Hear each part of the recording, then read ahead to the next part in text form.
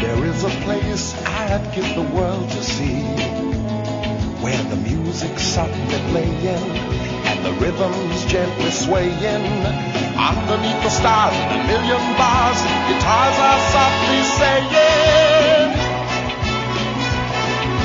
Mexico.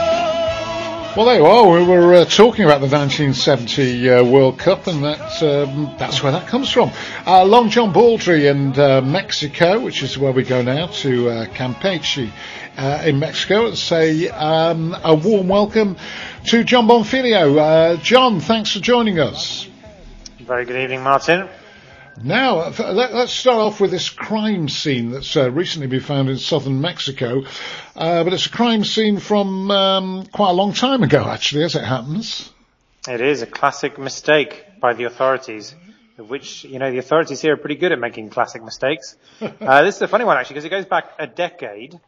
So 2012, a group of investigators were alerted to about a finding of about 150 skulls in a cave close to the Guatemalan border between Mexico and obviously Guatemala, and immediately declared a crime scene. So removed the skulls to the state capital, Tuxtla Gutierrez, and then have since taken 10 years to investigate the crime scene, to analyze the evidence and so on. And they were right that it was a crime scene, but they were wrong in thinking that it was a recent crime scene related to cartels or people trafficking, and in fact was related to a ritual sacrifice which took place probably around 1,000 years ago. So, I mean, actually, I guess in some ways it is defensible, their initial mistake, because the finding doesn't go down the standard operating procedure or findings of the traditional kind of skull mountains that the Aztecs and the Mayans used to build. The skulls were largely intact. Ordinarily, skull racks from the Aztec and Mayan Empire have holes in the skulls and so on. They weren't organized in that particular way. So it did seem to them, at least, that it was basically a result of a number of decapitated heads that were thrown into a cave.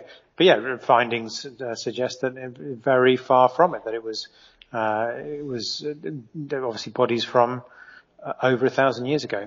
Wow. That is a cold case, isn't it, really? Yeah. And actually, interestingly, one of the archaeologists involved said, well, this goes to show that, when you find 150 skulls in a cave, you shouldn't just call the police. You should call an archaeologist. Like anybody who just happens across 150 skulls in a cave can knowingly differentiate between, a skull from 150 years ago or that's been buried 2 or 3 years ago and has just emerged from under the soil. I definitely don't have that skill base. I guess, Martin, you don't either. No, I'm not experienced at looking at skulls on a regular basis, really. Although sometimes, when you're in Morecambe, you see some of these people cropped up in bus shelters there, and you think they look like skulls, but they're obviously not. Now, it's hot in Campeche, where you are at the moment, which is interesting because my daughter is actually in Mexico as we speak, in Cancun, which obviously is the seaside tourist place, and it seems very pleasant. I mean, she sent pictures of her sunbathing and everything. It's a bit different where you are. Is she working on a story there, or is it holiday time? No, just a holiday. She's got a week off, and as she's already quite handy, she's based in Washington. I think it's about a 3-hour flight. She decided she'd go and meet her friend who was on holiday there. So, yeah, she's just there for a week, but seems very pleasant. Slightly less pleasant where you are.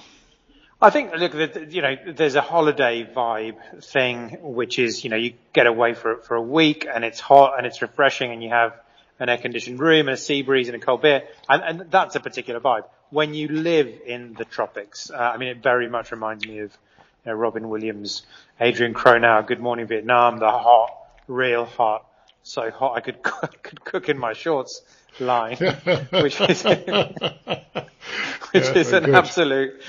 an absolute classic. But look, we are here, very much in the thick of the classic heat here is after winter. It's basically spring, March, April, May, where the temperatures just gradually rise and rise and rise before the rains come.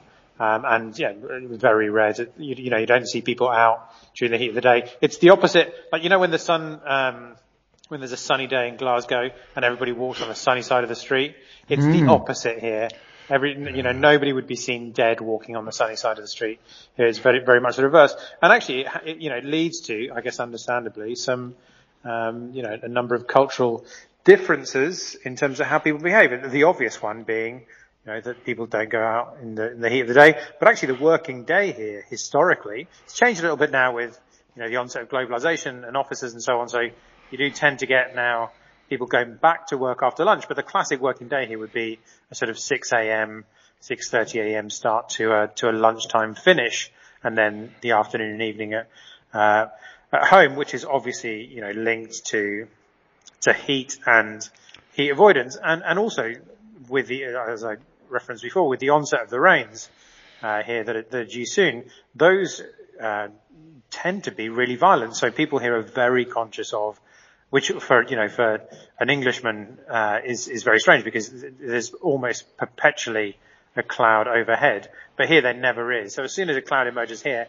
everybody starts looking up to see quite what's going to happen, because as soon as a raindrop falls, everybody freaks out. Not because they're terrified of a light drizzle, but because light drizzle doesn't exist here. Because basically from here you go from clear blue sky through to major violent, flooding thunderstorm. There are some pavements in Campeche, which lead into some big architectural drains, which are over 2 meters high, because the water flows down the streets, and they've had to build those pavements up over time, because it's an old colonial city. So as it was built, the roads served as drainage as well. So the roads serve as the funneling devices for the rains. And as soon as you get any kind of rain, which is basically, as I say, as a raindrop falls, flooding is massive, and people really, immediately run home to make sure, actually, literally to batten down the hatches. Like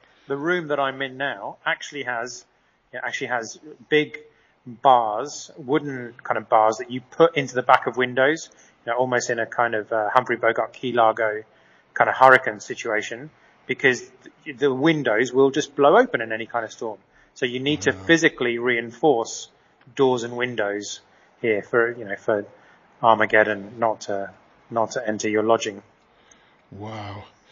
Yeah, well, we don't know, living in such a temperate climate as we do in the UK, you just really do not appreciate the precautions that you have to take. And as you say, you have to keep out of that heat. So what would be the temperature at the moment? You say it's hot, sort of 90 degrees, 100 degrees? We're on, I'm not really great in Fahrenheit, I'm afraid. We are, it's about, about 20 past 8 now, something like that, in Mexico now, and we're on 32, 33 degrees Celsius. Wow. And in the afternoons we'll go up to 36, 37 probably, at the moment. Yeah, look, it's very present for sure. It's one of those things that, everywhere you are. It's definitely not Morecambe. It's definitely not a bus stop in Morecambe. No, it certainly isn't. It certainly isn't. Now, we've just had the case in the UK with Boris Becker. It's a fraud case. He's gone to prison for 2.5 years. Got himself straight into the prison tennis team. No problem, straight to the team. So let's talk about sports stars in prison. Ronaldinho, what's the latest on him? But the question with Boris Becker is, when he wins, is he going to win a roasted pig like Ronaldinho did in Paraguay?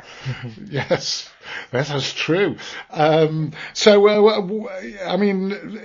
he still in prison in Paraguay, or was he released? No, he got out a while ago.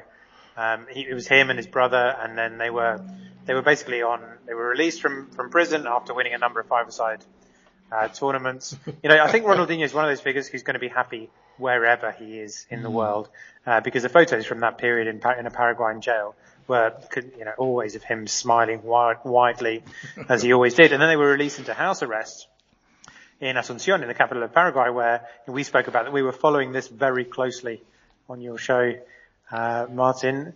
What was it, like a year and a half ago, I guess now? Yeah, about that, yeah. And yeah, they took over a whole hotel in Asunción, where there weren't just rumors, but a lot of, I guess kind of verbatim reports of what was taking place in the hotel, which was not so much football related, but was very much, drink and young ladies, related. And that's basically, the kind of the smiling Ronaldinho again. Wherever he goes, he has a party. And actually over the course of the last week or so, there's been one of the ex-trainers of the Querétaro, the Gallos football team here, has been recounting some of Ronaldinho's time at the club in 2015. And there's this anecdote which now wasn't heard before, but has become famous now, where apparently because his brother who was in prison with him in Paraguay, and actually it was his brother who actually faked his passport to go into Paraguay. And it was always Ronaldinho's defense. He said, I didn't know what was going on. And actually that holds true with much of the rest of Ronaldinho's life, because apparently his brother went off on a US visit to negotiate a contract for him in 2015 when he was with Querétaro. And he didn't leave Ronaldinho with any bank cards, any cash or anything. Allegedly at that time, Ronaldinho didn't even know the banks existed. So he went to his bosses at Querétaro and asked for a loan because he didn't know, where money came from, because his brother organized it all. And at the same time, he famously never attended training on Mondays because, that wasn't really his thing, which initially was met with ire by his teammates. But actually over time, Ronaldinho was playing so amazingly and the Gallos Blancos were doing so well in the league that it became almost a ritual that he wouldn't turn up to training on a Monday. And then one Monday, he actually decided he was going to go and visit them, and they ran him off the training pitch because they regarded it as a bad luck omen. Bad luck, yeah. But at the moment, Ronaldinho is mostly, strangely enough, involved, which Jed will be very happy about, in the crypto world. He is an ambassador for Graph blockchain. He has established his own digital token called Ron, remarkably, in which you can become part of the Ronaldinho multiverse if you purchase or win one of these tokens, and you can be very close to him on a day-to-day basis. And it does seem as though he's one of these, which I guess should be no surprise to us in terms of this amazing but strange individual who does unusual things, that he is at the forefront of evangelism for crypto. Yeah. Oh, well, that's marvellous news for Jed. His 20 quid in cryptocurrency is going through the roof at the moment. Thank you ever so much, John. I do appreciate it. John Bonfiglio, joining us from Campeche in Mexico.